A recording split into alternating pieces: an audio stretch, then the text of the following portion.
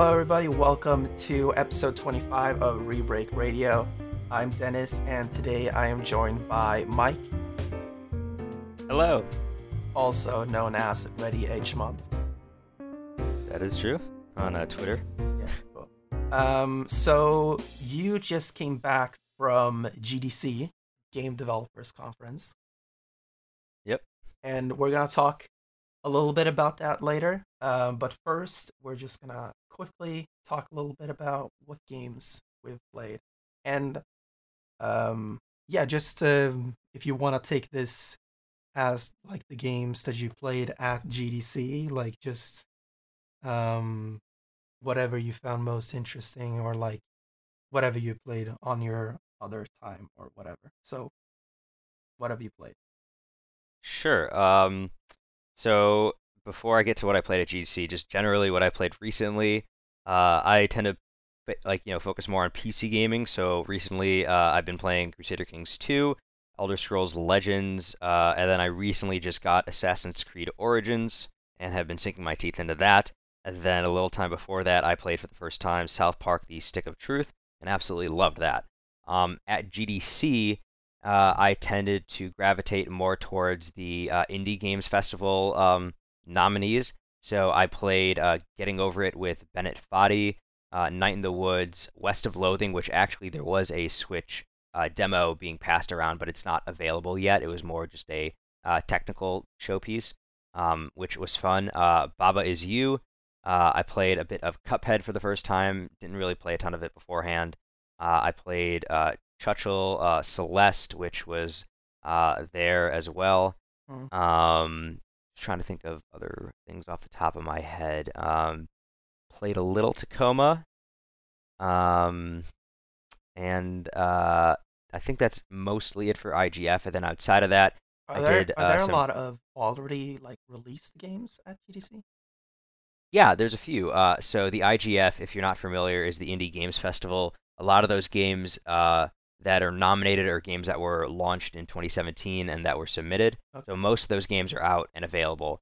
But some of the other ones that aren't released are the more technical demos that are being used as proof of concept to just show stuff, and that's more from the big publishers or the big names out there. So, for example, Unreal Engine and Epic Games is always there showing off stuff. So obviously, they had some Fortnite demos going on just to show people who hadn't played Fortnite. And then in the Oculus booth, they were doing a bunch of demos just for proof of concept for VR and AR. So one of the cool things is I got to play Settlers of Catan, the VR experience at the Oculus booth with both the Oculus Rift and then the Oculus Go, which I don't think is currently at a production release date, so it was like a very early tech demo. But that was a lot of fun. And then yeah, some other stuff I can't necessarily get into or talk about for legal reasons because I had to see it behind closed doors. But yeah, so a lot of cool stuff going on there. Yeah, that's cool. Cool. What was your the favorite game that you played? I would have to say probably Baba Is You, or Getting Over It with Bennett Foddy. They're kind of hard to describe. I would recommend looking them up if you have the chance. I'm familiar And I with think they're Getting Over It. okay. Getting Over It, yeah, it's just a very odd mechanic, and it plays really well for kind of the show floor atmosphere of just people looking at that game and like just watching other people play it, and it's a lot of fun. I really enjoyed playing that. Baba Is You, obviously, just because of how innovative it is for game design, with like using words to change the way mechanics work in that game, and and it's a very interesting concept and interesting game to play. And then the other one was probably Chuchel, which was nominated for excellence in visual art for the IGFs, and that game is just it's very novel. So yeah, all those games are very difficult to explain unless you actually play them. But I'd recommend for everybody listening to check that out if you have the chance. Cool. Cool. Well, as for what I have played, What? Yeah, what have you played? yeah, I've gone back and played all the SteamWorld games again. Are you familiar with the SteamWorld games? Not really. Yeah, so it's like a Swedish indie series of games, and they're really awesome. It's more, I think the most famous game in the series is SteamWorld Dig 2, which came out last year. It was a meteoric hit on Switch. Um, so, and they've since ported SteamWorld Dig 1 and SteamWorld Heist to Switch again, so I've gotten them and I've played through them all. So SteamWorld Dig is it's basically imagine what would happen if you merged Metroid with Minecraft, Okay. basically. So you go into like a mine and you start digging down and you start collecting resources, and you basically dig your own path through the world, and then you go back up and you sell your gems and you buy upgrades to your character, um, so that you can dig longer and you can stay down there for a longer time. You have more health, and you also have like this lantern that goes out after a while, and you can upgrade it to keep going longer and all that stuff. It's a really fun game, and the story is uniquely like or like oddly interesting for being like such a simple indie game, so to speak, like that is not really focused on the story. Like you can completely ignore all of the like text boxes in the game and you'll still like understand why the story is cool. Um Basically it's like set in an alternate universe of Earth where like back in like the early, I don't know exactly when that was, but like when Steam technology started becoming um like was starting to being created and all that stuff. Like what if that became more like prevalent and they started making more of that. So they started making like Steam bots, and eventually humans became um too lazy. So robots just took over the world because humans didn't have anything to do. Yeah, so like steampunk. Yeah. Um, That's cool. yeah. It's really cool. And later on, like you realize basically that humans aren't dead and all this stuff, and it's actually a really cool story. And what happens later on is like then they made SteamWorld Heist, which is a turn-based strategy game. It's like a completely different kind of game. If you're familiar with Fire Emblem, it's kind of a little bit like that. Yeah. Um, but it's not. It's more like it's still on a 2D plane, so like a side-scrolling plane, if that makes sense. Hmm. So yeah, it's that's a really cool game, and then they made SteamWorld Dig 2. So Yeah. I just found that on Steam, so I just added it to my wish list. yeah, they're really awesome games. They're also on 3DS if you want to play them portably. I might get them there. Or I save. think they're Wait to get actually that on the Switch. all on sale right now on 3DS. So Oh, okay, I'll look into it. then I've also I played a new game that I found on. Do you know about Game Maker's Toolkit? Mark Brown, a YouTuber. Is it anywhere familiar to Game Maker like the platform, like GML? No. It's like Okay. it's a YouTube channel about Okay. game design and stuff like that. And Oh no, I'm not familiar. he made a video about what is it that makes a good puzzle in a game, and in it he showed off a game called Snakebird. Have you heard about this? I have not. This is digging past my general knowledge. Yeah, it's a game. It's on Steam and mobile, I think, and I have it on mobile. It's just a puzzle game where you play as this like snake shaped bird, and you have to like collect all the fruit in the stage and then go through a portal. And yeah, it's it's a very hard puzzle game, and I'm enjoying it right now. So that Nice. was other than that, oh yeah, I also played. Shantae and the Pirate's Curse. Do you know what game that is? I've heard of it, but I'm not familiar with it. Yeah, so yeah, Shantae is like a long running franchise. It's like a very interesting Yeah. franchise in terms of like how it's like it was originally published by Capcom, and it had one game on the Game Boy, and it came out in like 2001, like years after the Game Boy was relevant.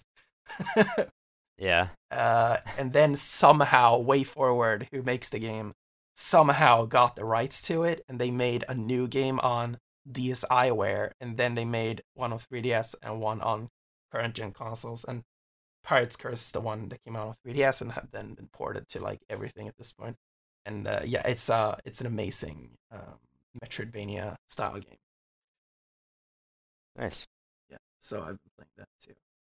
But yeah, so let's get into the GDC part of the show. So, what is GDC? So at its base level, GDC is what it means, just the Game Developers Conference. It's where game developers from around the world, well, realistically around the world, but in practicality, recently more difficult for that to be true, um, where game developers from around the world get together to talk about best practices, what they're working on to showcase games, to talk about the industry and how the industry is doing and what we could be doing to make the industry better. Um, and there's a lot of ways we go about doing that. One of the larger institutions at GDC is the International Game Developers Association, or the IGDA, and they have a lot of subset branches. I'm a member of the IGDA, as many of the people who go to GDC are, and there's a bunch of different groups you can get into, like the IGDA Indie Special Interest Group, or SIG. There's a game design SIG, a QA SIG, production SIG, an LGBTQ plus SIG. There's like all kinds of different representations about game developers, the games they're making, and that kind of stuff. But also, it's a great event for networking, meeting people that you might not know or see on a daily basis, and just being able to connect with them, talk to them about their games, and maybe collaborate or have them as a contact, and be able to bounce ideas off of in the future. And then since I've been going, this is like my 5th year.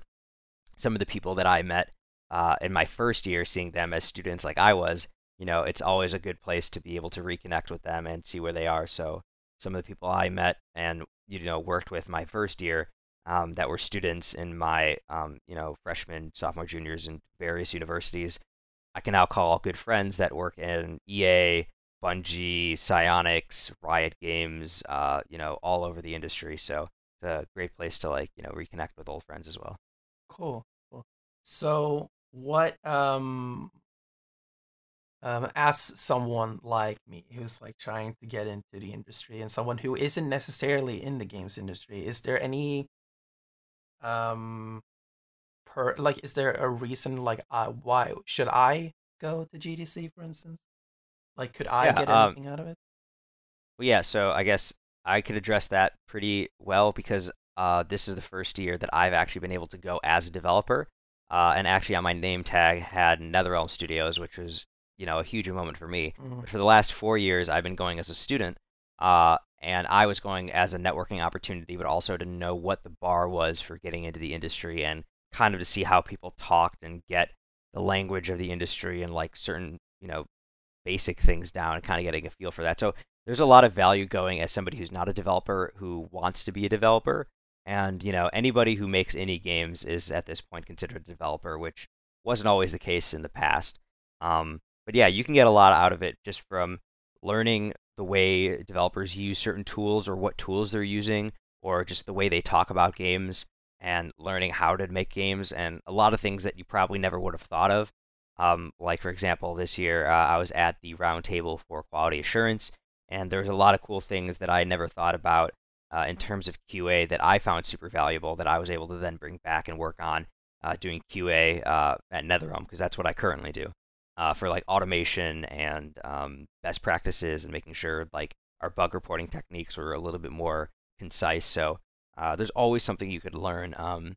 And again, probably the most valuable thing in my mind is just the networking and being able to talk to people and just to get to know people who are like you, because there's definitely going to be people like you that are not in the industry but want to get in. Specifically, there are parts of GDC that have the career pavilion where students come and listen to post-mortem talks from guys from Blizzard about game design or engineering or building your own tools and stuff like that. So there's definitely a skew for aspiring game developers there. So I would say it's very valuable for people who you know are hoping to get in and aren't sure yet, but want to learn more.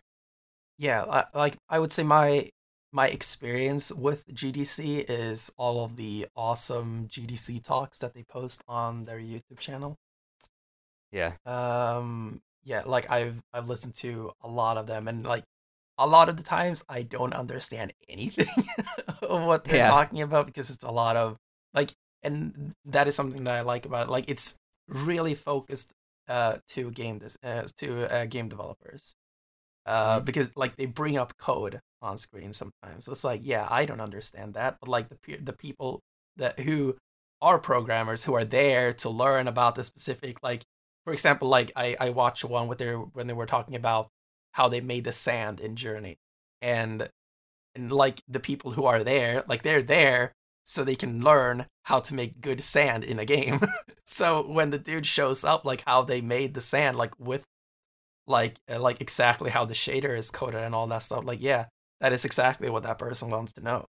And because like a lot of the times when it comes to like developer interviews, like in like the games media side and all that stuff, like it's just completely useless to a game developer because they don't really go deep enough for it to be um for them to be able to learn anything from it, if that makes sense. So I yeah, like the GDC like really goes deep and um, about like exactly how it works and all that stuff, sharing the yeah, and kind of go knowledge with the rest of the industry. yeah, and kind of going off of what you were just saying there. One valuable tool from actually attending GDC is if there was something in that talk that you didn't understand after every single talk, the speakers always go to a breakout room to answer questions and talk afterwards. So if you didn't understand something specifically about that talk or about how that shader or like how it worked or what compiling methods they used, you could always go to them and talk and figure out like, oh, I didn't get this. Could you explain it more? And more than I would say more than 90% of the time, they're more than happy to have somebody ask them about their work because, it's a very selfish endeavor, wanting to talk about your work and what you work on. So, and that's, very useful. But kind of also going back to not understanding certain things. Like before the show, I was telling you that I'm not a traditionally trained like designer, programmer, whatever. I was a student of business who got into game design and then, game development. Mm. Um, like at GDC this year, there was a talk about acing your whiteboard interview, which is essentially if you're interviewing for an engineering position, being able to do pseudocode and work through a problem.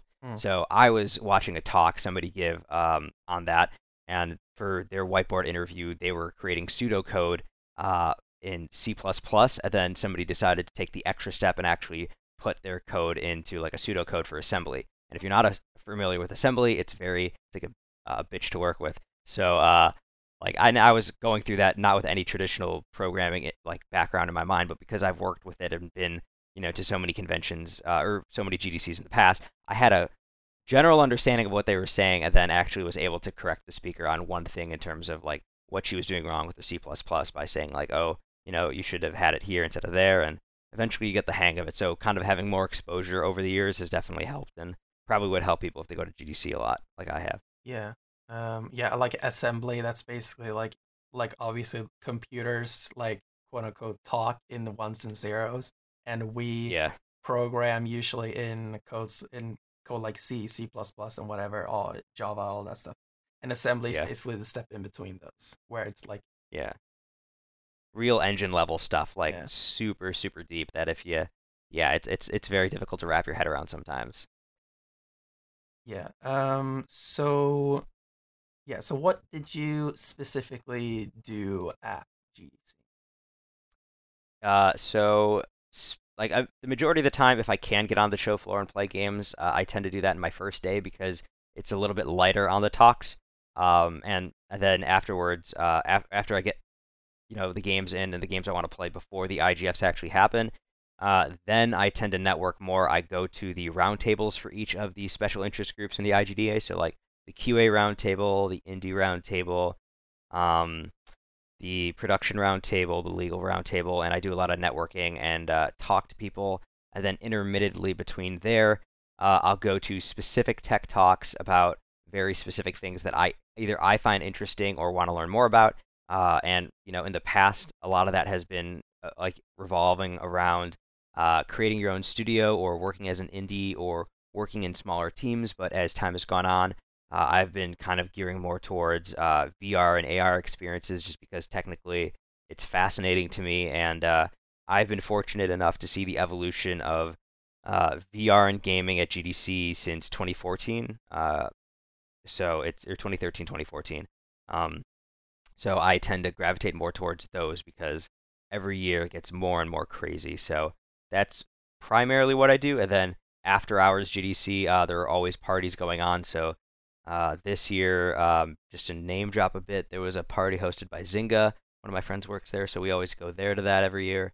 Epic Games threw one, and Fortnite was obviously involved with that. And then there are a few smaller parties thrown by some indie developers that are friends of mine that I go to. So just kind of reconnecting and going to those events. So that's generally what I do most at GDC. Then collect business cards and talk to people and see what they want to do and try to put them in contact with people I know who might be able to use their talents. Cool. Cool. Yeah.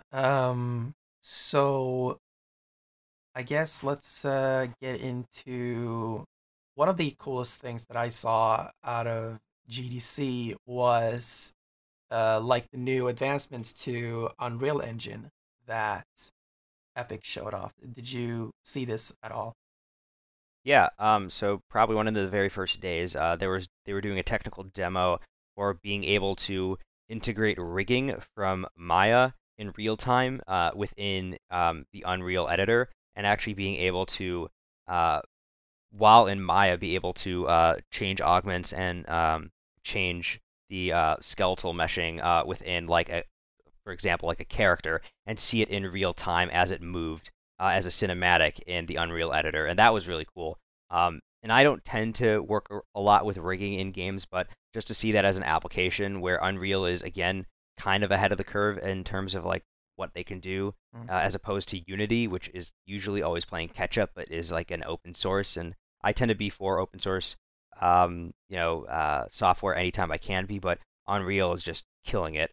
So that was really cool to see as a technical demo, and then also to see that they're progressing even more so with integration plugins for their blueprint system, which is primarily how I make games because again, I'm not classically trained in Mm. programming, but I'm a visual learner, so it was cool to get my hands on some of that stuff, and then also talking to the guys from Unreal and specifically Team Paragon, and talking to them about releasing everything or the majority of all their code and assets for free in the Unreal Store, and how I think that's going to be a benefit for people who are just coming up now as game developers to have all these AAA assets available to them. So yeah, there are a couple cool demos and a couple things behind the scenes that I can't necessarily talk about Mm. tech-wise, going through VR stuff that they're working on, but yeah, I did have a healthy amount of time working or talking to the guys from Epic about UE4 and its kind of future roadmap. Yeah. Was it the Siren demo that you were talking about before, or was this something else? Specifically for the rigging. Yeah. Yeah, so that was I mean they showed a couple of different use cases, but I believe yeah it was the Siren demo, and it was kind of like a side kind of like a or not side scrolling fighting game, but more of a fighter, and being able to show the rigging that they use to pull in the skeletal mesh from Maya and being able to manipulate it in real time in Maya and see its end result in Unreal. So that was really cool to see.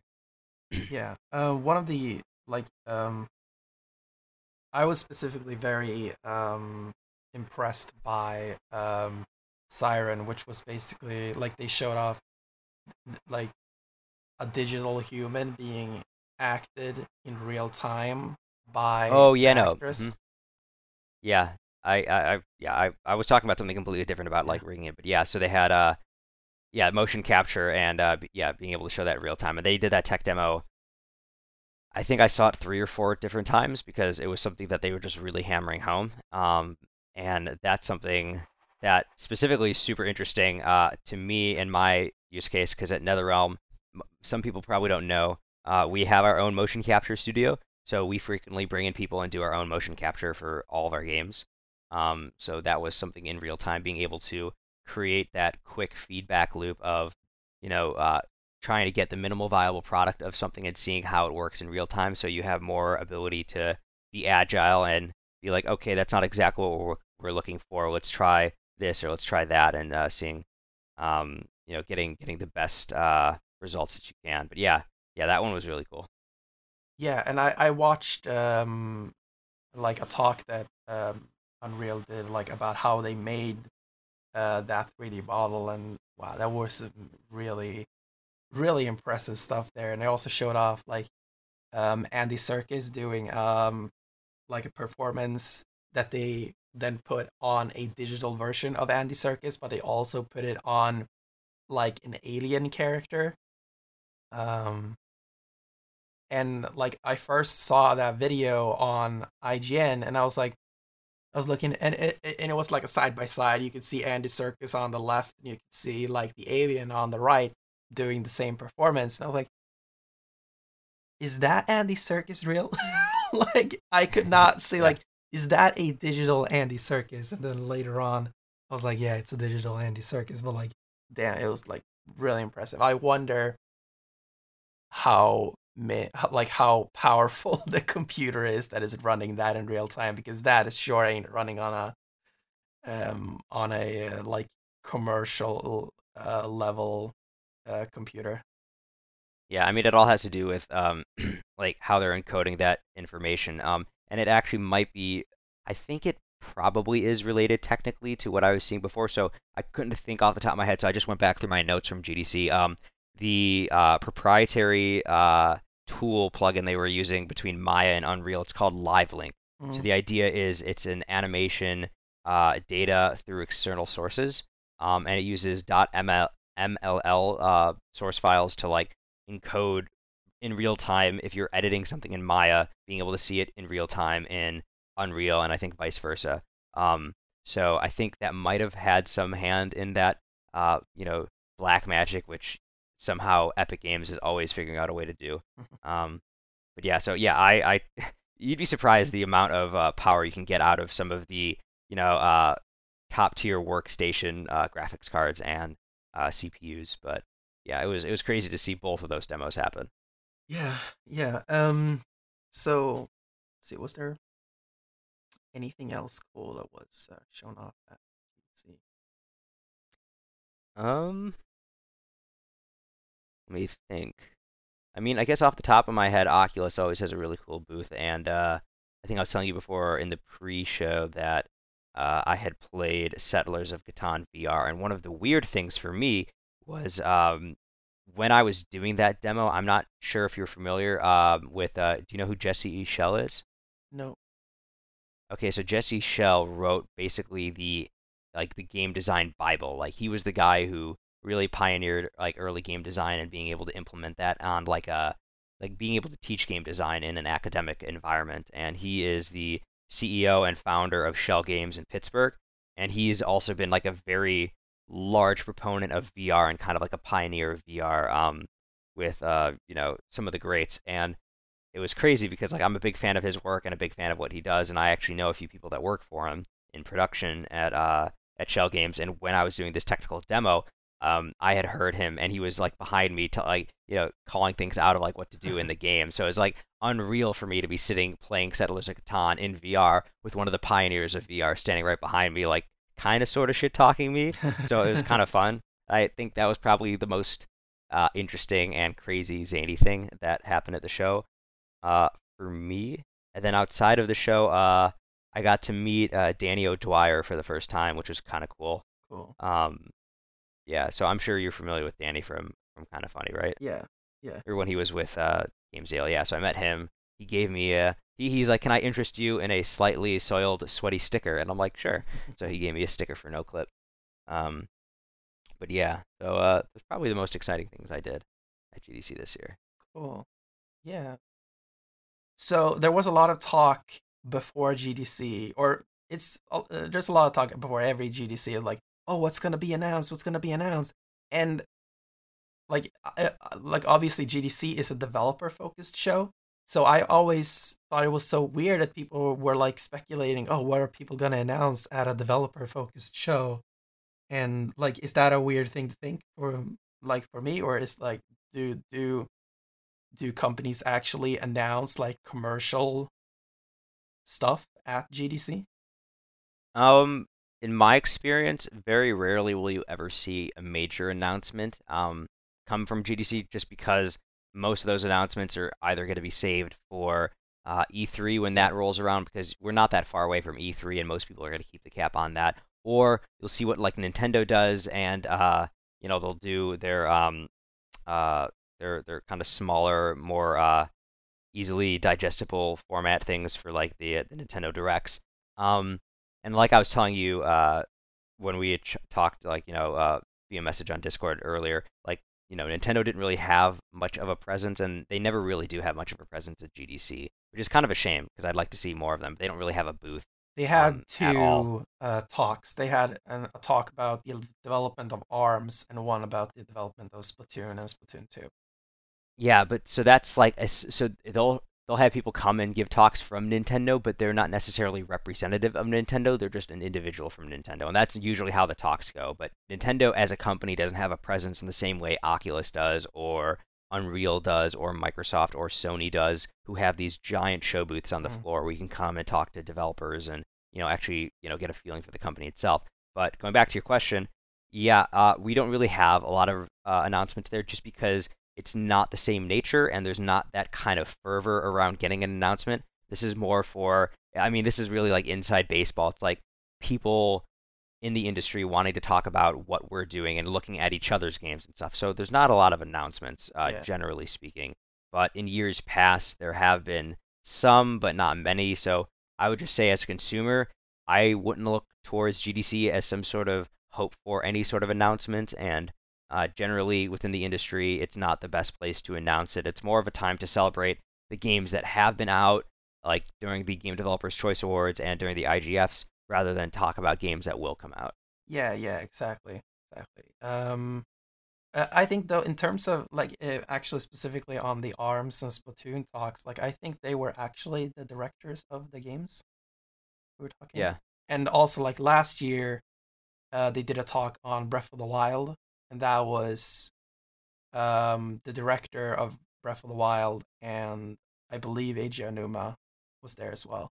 So and I think at least these talks have been like actual Nintendo developers. I'm not familiar if they've been doing any other talks as well, but yeah, and I'm not saying that they're like not Nintendo developers. What I'm saying mm, is, they're not representative of Nintendo. They could be a developer from Nintendo, but they're not there in any official capacity yeah, to yeah, like I understand that. hire or talk about the company and all that. And like kind of going to that, in 2015, I saw Ted Price, who is the founder and CEO of Insomniac Games, give a post-mortem on Sunset Overdrive, Mm, which was really cool. But like, Insomniac, I think, had a bit of a presence there. They definitely had a presence this year because they were doing some hiring and ramp ups for the new Spider-Man game mm, that will be coming out towards the end of this year. But like at that year, they had just worked on, or they were working on Song of the Deep, or were just finishing up post ops on Song of the Deep. So like they weren't there in any official capacity, but they had their CEO there, and he was just giving a talk, and you know like you were saying, the Nintendo guys there talk about ARMS and other stuff. They're kind of there to talk about what they had learned or what mm, they thought they could have done differently to teach other people because our industry is unique in the sense that we're very free form with giving information out, especially because you have so many people within the industry who move between multiple companies. So kind of sharing that goodwill and being able to say, okay, this is where we messed up. This is what we learned, and this is what you guys should take back to your studio and like not make the same mistake we did. mm. So that's always super useful to have.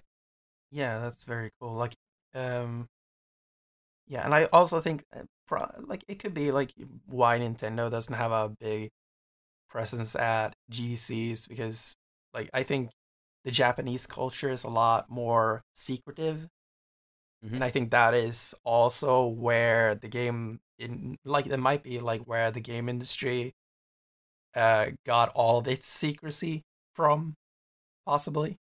Um, Yeah, yeah, a lot of it's kind of hard to pinpoint where all that secrecy came from, and I think a lot of it had to do with definitely from the Japanese model of like making games, but also I think a lot of Japanese developers have a hard time like confining to the format in GDC about talking about certain mechanics, mm, just because a lot of Japanese games tend to be so innovative and so like we were talking about beforehand how like novel some of the concepts out of Nintendo are that the games they make aren't necessarily like they don't have the intent of making a Mario game. They make a game with weird mechanics and then later implement it being a Mario game. And mm. since those mechanics are so new and so different, sometimes it's difficult to talk about those in any meaningful way because not everybody can quite wrap their head around a mechanic unless they played a game, and those games have to be out. So, like, there have been definitely interesting postmortems from Japanese developers, but talking about the mechanics that they're working on currently is sometimes a little bit difficult to do. So yeah,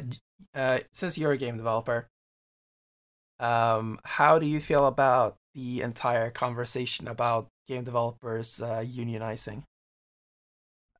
So it's a definite conversation that needs to happen. Now, to what degree we unionize is a question. In general, my stance has always been that I am not for the unionizing just because it is so difficult to gauge the value proposition of individuals within a company because it's a creative endeavor and it's not the same as at least in the United States the unions traditionally would be like the railroad union or a plumbing union or something like that, where the quality of work there's like some standard to it. But because we're still such a new industry, it's kind of hard to gauge that. And that's also coming from somebody who is currently a contractor at my company, where I'm not afforded the same rights as everyone else. Like I don't have health insurance paid through for my company, and if we were to unionize, it would probably end up costing me my job and costing a lot of people their jobs. So the one way I look at it is the concept of a minimum wage and unemployment. So you cannot have a minimum wage and at the same time want everybody to be employed. So if you want everybody to be employed, you cannot have a minimum wage. But if you don't care about people being employed, having a minimum wage makes the quality of life better for people that are employed. So if you want to have more people that are in game development, having a union isn't intuitively good for that in the sense that like you're not going to be able to have as many indie games because people are going to have to be paying union benefits, and a lot of indie game devs and companies and studios wouldn't be able to pay that. Now, of course, the EAs and the Activisions of the world, because of the money that they make, they could afford to, but it would definitely cut out the bottom tier of game developers and might, in my opinion, get rid of the indie environment entirely. Mm, Especially if people could be like, well, I could work for your indie studio, but you're not up to union standards, so I'd much rather work for this company. And at the same time, California is very strict in defending game developers. So companies that are not incorporated in California have some benefits for contract workers. So, like for example, because I technically work for Warner Brothers, um, they're not allowed to hire a contractor consecutively more than 12 months of a year. So my contract ends after 9 months, and then I will have 3 to 4 months of potential unemployment where I'm going to have to be waiting around for to be able to be hired again by Warner Brothers because they can't hire me again without having to pay me benefits because that's California law. Now, if they were incorporated in a different state, that might be different. But if there was this blanket overriding uh, statement saying everybody had to be unionized, that would be very difficult. And then on top of that, the extra difficulty is the fact that game development isn't necessarily centered in just one country. So unions worked for the United States because the uh, the people that were working within these unions were from the U.S., so the U.S. government had the ability to dictate these laws and rules. Game development, one thing brought up by Rami Ishmael during his, hashtag one reason to be is game dev in different countries is exponentially different than it is in the United States, say. So, developers in Palestine or developers in Eastern European countries might not have the same resources that game developers in San Francisco and California have, so they might not be able to demand rights in the same way. So it would be kind of a trickle out effect. And if, say, there was a big push for unionization in the United States, if it was cheaper to develop games in Poland, say for CD Projekt Red, you might see more outsourcing of jobs to more technically proficient people in developing countries than there would in the United States. So you might see a massive brain drain of development talent in these countries. So it's a difficult question to tackle. And props to the people that want to talk about, like the Jason Schreiers of the world, and the Greg Millers, and all of them wanting to start this conversation. And I want to be involved in that conversation too. But I'm not as idealistic as some of them are. Like, I don't think the industry is going to unionize anytime soon. And sorry for that rant. That's just kind of my take from everything that's happened this week, and having talked to a bunch of different devs at GDC about it. Yeah, no, I'm not like very um knowledgeable about like how work like contracts and all this fucking shit, how everything works, like the legalities of everything. So I can't really comment too much. I guess like all I have to say is like as long as developers are happy with their work environment and how they feel like they're getting paid enough for their work and all this stuff, as long as that is the case, then I'm happy. Yeah, and I think that's something that's been evolving recently, not necessarily from any union standpoint, but just like, as you know, the indie scene has exploded over the last decade, and that's because of so many people that have been disgruntled. And when you see so many people leaving studios, then the onus is kind of on bigger developers to be like, okay, how can we make it better? And one great way to look at it is like where I work, there is no mandated overtime or crunch. Like, it's not required at all. Mm. All of it is optional. And so like I was telling you before the show, I've been working overtime for the last week since I got back. Um, and that's not because I have to. I do it because I care about my team members, and I want to make sure that like I'm shouldering the burden to make their lives easier, and make sure that like people don't have to stay extra time, or feel like they have to stay extra time. Like, I want to help my team and be a contributing member, so I choose to be there. But like uh, in the past, when crunch has been going on, there have been times when I'm like, hey, you know what? I'm a little burned out, so I'm going to take a break these 2 days and kind of rest up, and then come back and be 100%. And then other times, I just wanted to keep working, and my boss told me, he's like, hey, you need to go home. We're not going to let you stay anymore. You've been here the last 8 days, so, fuck off. Like, you need to get some sleep. You need to have a life outside of work. So, like, I think the industry is getting better in that sense. But I don't, and I think there's like an upward trajectory of that being a thing that's more permeating to other studios, and I don't think we necessarily need unions to solve that. But yeah, I agree. As long as developers are getting paid, for their work in a way that they think is mutually agreeable, and they're happy with their work-life balance, then I mean that's the ultimate goal. You want everybody who makes games to be happy with what they're working on and how they're working on it. Yeah, yeah, exactly. And like, I like specifically on like you were mentioning Jason Schreier and Greg Miller before, and I assume you were more specifically referring to that episode of Kind of Funny Games Daily where Yeah. they were talking about unions and all that stuff. And I saw a lot of in the chat, because I was watching it live, a lot of people saying that they don't want game developers to unionize because that will make games more expensive. And to me, like, I don't care if they unionize or not. Like, as I said, all I care about is that they feel like they're being treated appropriately and being paid appropriately for the work that they do. And to me, if that means that games become more expensive, sure, I don't care, because what I care about is that the developers behind the games that I love are treated the way they are supposed to be. And um yeah, like I don't want to get a game and then like no, like oh yeah, people fucking slaved to make this game and people were like not paid enough to make this game. And I'm sure that is the case with a lot of the games that I love, but like I want the developers to um have a good work environment, be treated appropriately, and all of this stuff. And if that um makes games more expensive, then sure, then that's how it has to be. Yeah, and I understand the concern people have for not wanting to pay more for games, but ironically, as of now, games have stagnated in their price and have been $60 for better part of a decade in the United States, and I Mm. can't speak for elsewhere, but they're going to be going up, and you see that with there's $60 for the game, and then the season pass is like anywhere between $20 to $40. So realistically, if you wanted to get a game day one, it's going to be $100.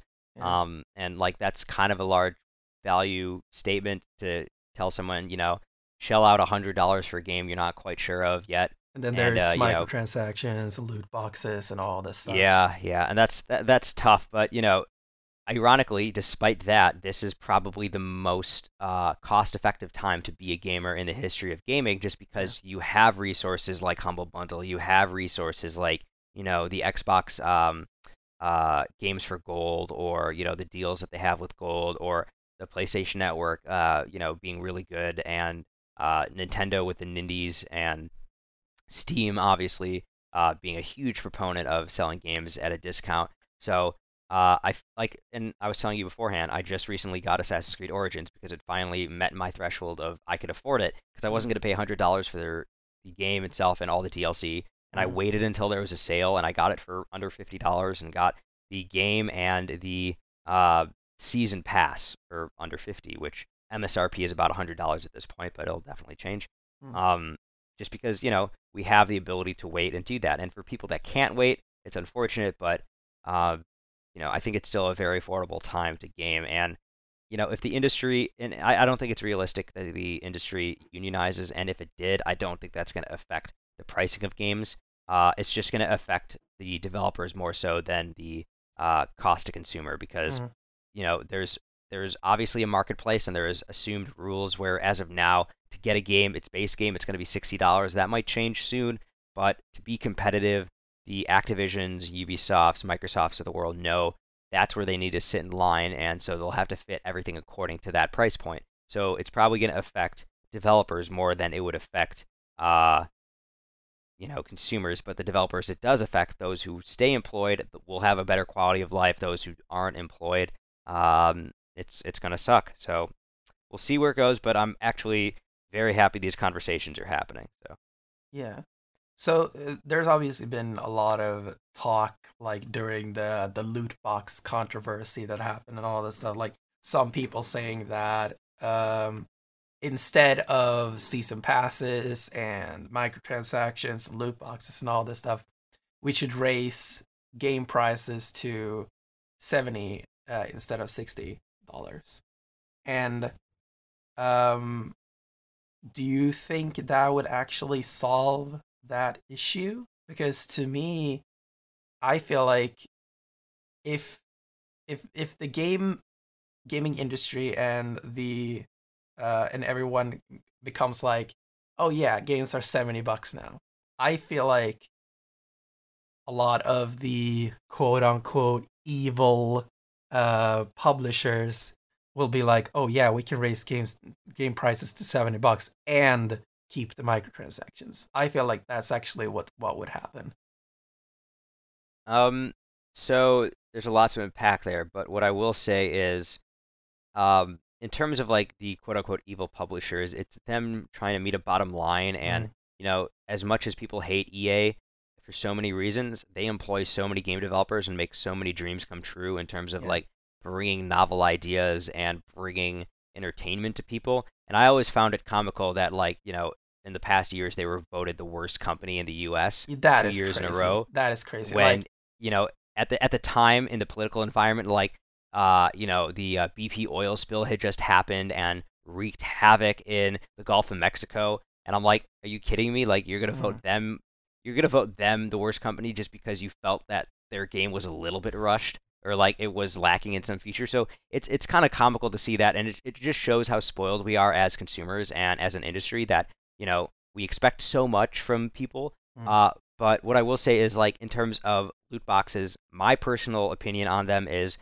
as long as the two instances where they're acceptable is if it is a free to play game Yes. and that works as a progression system, but it's not locking content. I mean, it could lock content, but like, if you didn't pay anything for the game, that's Mm. the way it's monetized. That's fine.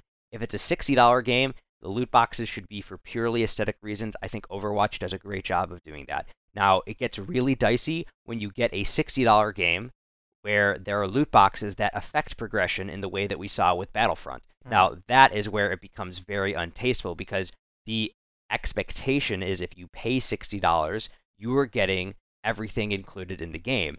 Now, if there was a free, so I kind of like the way recently Rainbow Six Siege did it. They said, okay, there's the $40 version of the game that has, everything unlocked and you can play with all the operators. Or there is the $15 version of the game where you do not have all the operators, but you're paying less, and then you will have to progress and eventually, buy currency to unlock operators. So like there are novel ways developers like Ubisoft are addressing it, and like it's good to see that innovation happening.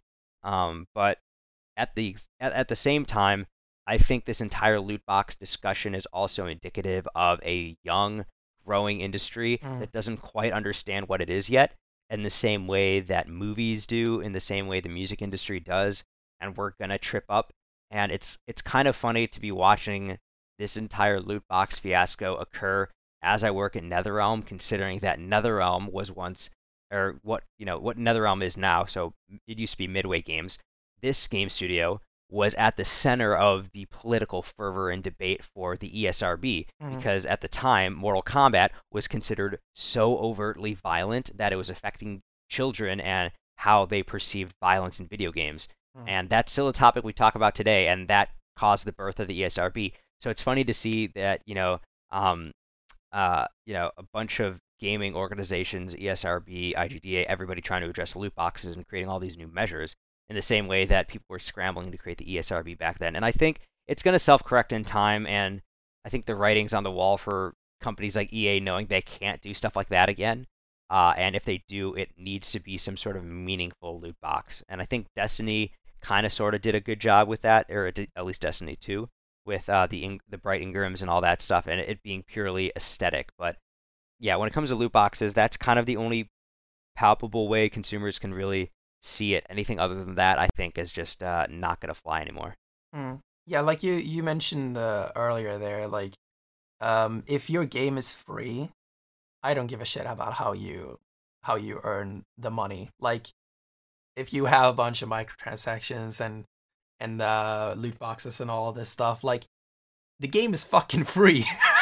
Like you Yep. need to get your money somehow. Just make sure Hmm. it's like respectful towards the player and all of this stuff. Like you don't want to be constantly like bombarded with ways to buy things. Like you want to at least make sure the gamer is having a good time, but still try to be able to get your money somehow.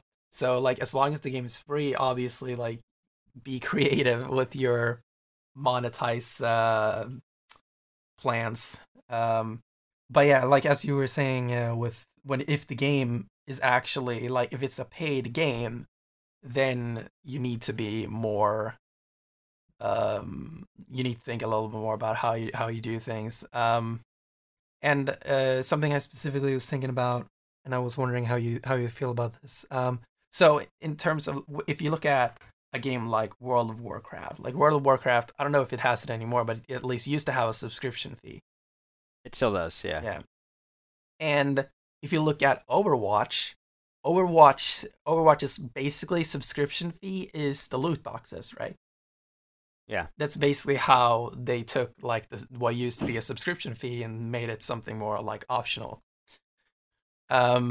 And I think at least like when it comes to a game like Overwatch that is supposed to be the only entry in basically the only entry in the franchise, and it's gonna be live for a long time, then I think you really need to think about like how do we fund this game for a long period of time. But like in terms of Battlefront 2, a game that is already a sequel to another game and will probably be replaced in 2 years by Battlefront 3, do we really need a long-term solution for funding this game? Yeah, not necessarily. And you know, I don't think. I mean, they might make another one, but based off the reactions they had, they would be better off creating something similar to like Overwatch in the sense that it has longevity. And I think that's the only way they're going to be able to convince consumers to come back at this point because there's already so much bad blood with Yeah. everything that has gone on. And just from what I know and what I can talk about of that, like, Disney was not happy with EA Mm. after the way it was received. And I think that was widely publicized in the news about how EA was like, yeah, we can't have something like that. We're supposed to be a family friendly brand, and being seen in this light is not conducive to the kind of uh, brand imaging we're looking for. So already there's talks about, how that's going to affect next iterations of games, and especially with, the canning of the single player game that was going to come out. That's caused a lot of bad blood. So Mm. yeah, in terms of like games as a service, I think the reason Overwatch, and this is kind of cleverly done, but the only reason Overwatch has been so successful is because Blizzard has the know-how of doing games as a service because they have done it longer than anyone else Mm. because of World of Warcraft. Because they've been doing that since like 2002, 2003, I think, and it's still World of Warcraft is a subscription-based model. I think there are still concurrently close to 8 million players. It's not many, but it's in terms of like the scope of other games, like GTA 5 has sold over like 100 million copies or whatever that stupid number is Mm. at this point, like the highest selling game in the U.S. alone, probably globally. But they don't need a huge install base; they just need a dedicated uh, core. And I think it's smart the way they're monetizing Overwatch now, especially with the Overwatch competitive league, because now they actually have owners of leagues. They have players that are playing. They have people that want to watch, and it's getting more and more competitive. So that's one way they could subsidize this league by working with them, because there's always money to have in some sort of sport league with it. So, yeah, I think Overwatch is probably one of the better pioneers in our industry about how you can make a good games as a service, and that's the model to follow. Mm.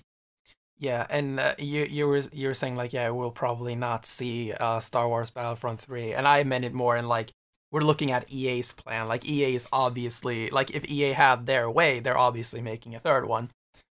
Yeah, So but yeah, like well, it. EA is known for like doing their annualized franchises. Like they're Mm. known for doing a Madden game every year, an NHL game every year, a FIFA game every year. So it's just kind of this very iterative process where they build upon systems they already have, and some people could argue that that's cheap or that's a cash grab. I'd argue that it's just them being able to innovate like constantly and hone their craft, and that's why they're so Mm. good at what they do and why they own sports, because they're so good at making those games that people like playing. And if that wasn't the case, there would be a competitor, but there's not. So Mm. So, how do you feel as you are a producer, right? Yeah, what do you think is the most effective way to like structure a game studio? Like if you had the opportunity right now to take basically all of NetherRealm and like, hey, I'm gonna structure this the way I want to because the way I feel is the most effective way to do it. Like, how would you do it? Like in terms of um company um like structure in terms of like the ladder basically of employment, if that makes sense, and also like how people spend their time and like the scheduling of people's time and all of that stuff. Like how would you structure that in a yeah, in a AAA studio? yeah. So in terms of time management, I think the way NetherRealm does it now is very good in the sense that so my work day is generally from 10 a.m. till 6 p.m. which I'm more than happy with. That allows me extra time in the morning. And also, I mean, there are a lot of older people in the studio who have kids. So being able to go into work a little bit later than everyone else allows them the ability to drop their kids off at school and like do stuff like that, Mm. which is good.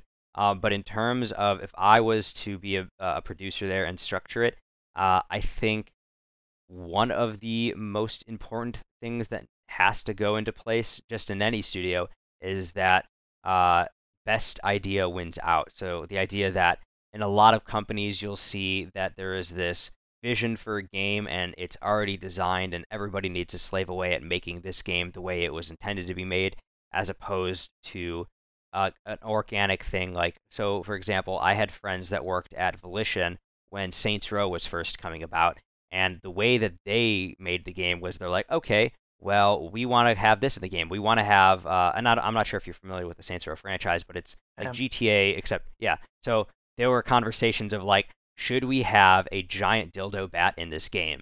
And people were like, no. Other people were like, yes. They had a conversation about it, and ultimately, in the end, it wasn't the producer's call. It was everyone else saying, okay, this is this is the flavor of the game, and we want to add our 2 cents into this game and add our like opinion on this game, because if people feel invested in the games that they're working on, they're going to have a better quality of work. The Mm. producer's job is just to make sure that all the roadblocks are removed, to make sure that everybody is able to do their best work, and making sure everybody is able to create a game in an orderly fashion. So basically, herding a bunch of cats. That's the job of a producer, to make sure the creative guys are able to do what they need to do within the timetable allocated. So there are really good talks at GDC talking about uh, managing this. So the idea of, let's say our timetable is, we only have enough money to fund this project for a year as an indie studio, or as, a bigger company like a Warner Brothers funded studio. We have a year to do this. And that's our budget. So what can we fit into this year, and then what could we push off as a feature update later to work on? And being able to pick what's important, and then from those important things, sourcing it to the team and saying, okay, if we do work on this, what are we looking for? So being able to crowdsource and pick the best ideas, not just the ideas of the people that are at the top. And then in terms of a company structure, I think it's very important to have leads for each of the disciplines. So Mm. having an art lead, a design lead, an engineering lead, a QA lead, um, a production lead, people who could, at least in game development, you're going to have. So I work in agile development, so we'll have our scrums every once in a while, and I'm not always a part of the scrum because I'm not a lead, but my manager, he's the QA lead. He'll go to all those scrums and he'll disseminate the information passed around there, and that way it's easier to get information out a lot quicker to a lot of people. So he'll give us our task email saying, okay, this is our current change list, and these are all the issues we need to address. This is what the intended design is for this specific feature, and then we'll have it listed down in Confluence and talk about like all the things that are intended by design and stuff like that. So having the leads being able to talk and figure out, what's the best approach for making this feature work and whatnot, but then also being able to take that criticism from their teams and voice it at the scrums.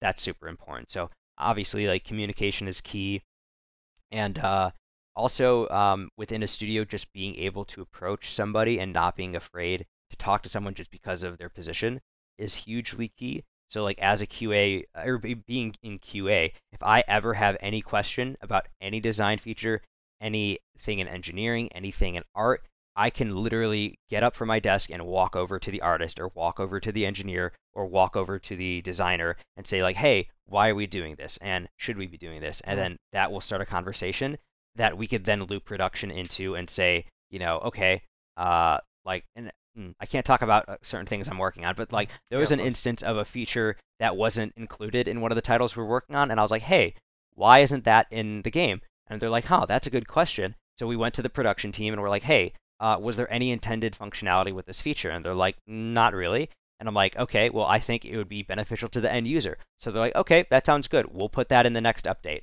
We'll work on programming that. And because you came up with this idea, we want you to be, would you mind taking point on this and kind of helping design and helping art kind of figure out how we should go about doing this? And I'm like, sure. So they like they delegated responsibility in me for this feature. They made me have a sense of ownership in a way that I probably wouldn't have had if I was in a company that wouldn't allow me to do that. Mm. So in terms of game development, just making sure everybody feels like making sure everybody feels invested in what they're working on. I think that's key. So and there's probably other nitty gritty that I can get into, but that seems to be the one thing that I think is most important for game dev, making sure everybody feels included and actually has a voice in the project they're working on. Yeah, definitely. Like I think, like when it comes to obviously like someone who is kind of a designer or on a bigger project, it's more like a director position. They obviously have more of a say in the project than anyone else because they're the one like kind of with the main idea to begin with. They're the one with the vision of where everything's supposed to go. But I think it's very important in that position that you're not like stubborn or you think that your idea is always the best idea. So you always need to like listen to everyone else and make sure that is my vision of this game the perfect way to go, or should maybe like there could be someone in like programming or something who's coming up with an idea for something that is extremely out of his profession, but like maybe it's a good idea and you need to consider it. Yeah.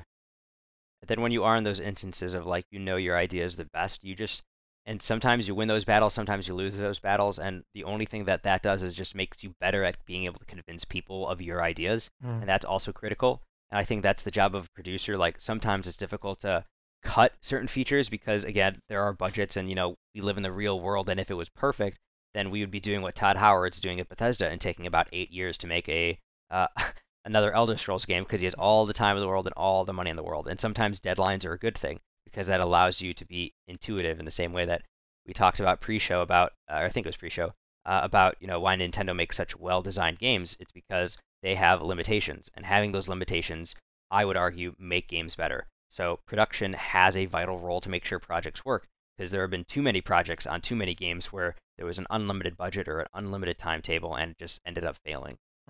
So it's important to know when enough is enough, and I think that's where production comes in. So, shameless plug, but shout out to my producers. They know who they are for doing the work they do because it's literally like herding a bunch of cats sometimes because some artistic people just like having their way and like doing their thing, and sometimes it's hard to come to terms with letting their passion or their baby go, but sometimes it has to.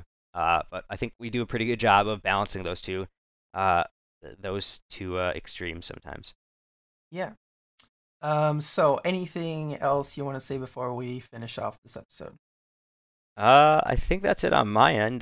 Just a thanks to you for having me on the show. Yeah, no problem. It's always fun to talk to a bunch of different people. Yeah, you're more like focused on PC gaming, and you're also a game developer, and also always very interesting to talk to new people and new perspectives and all of this stuff.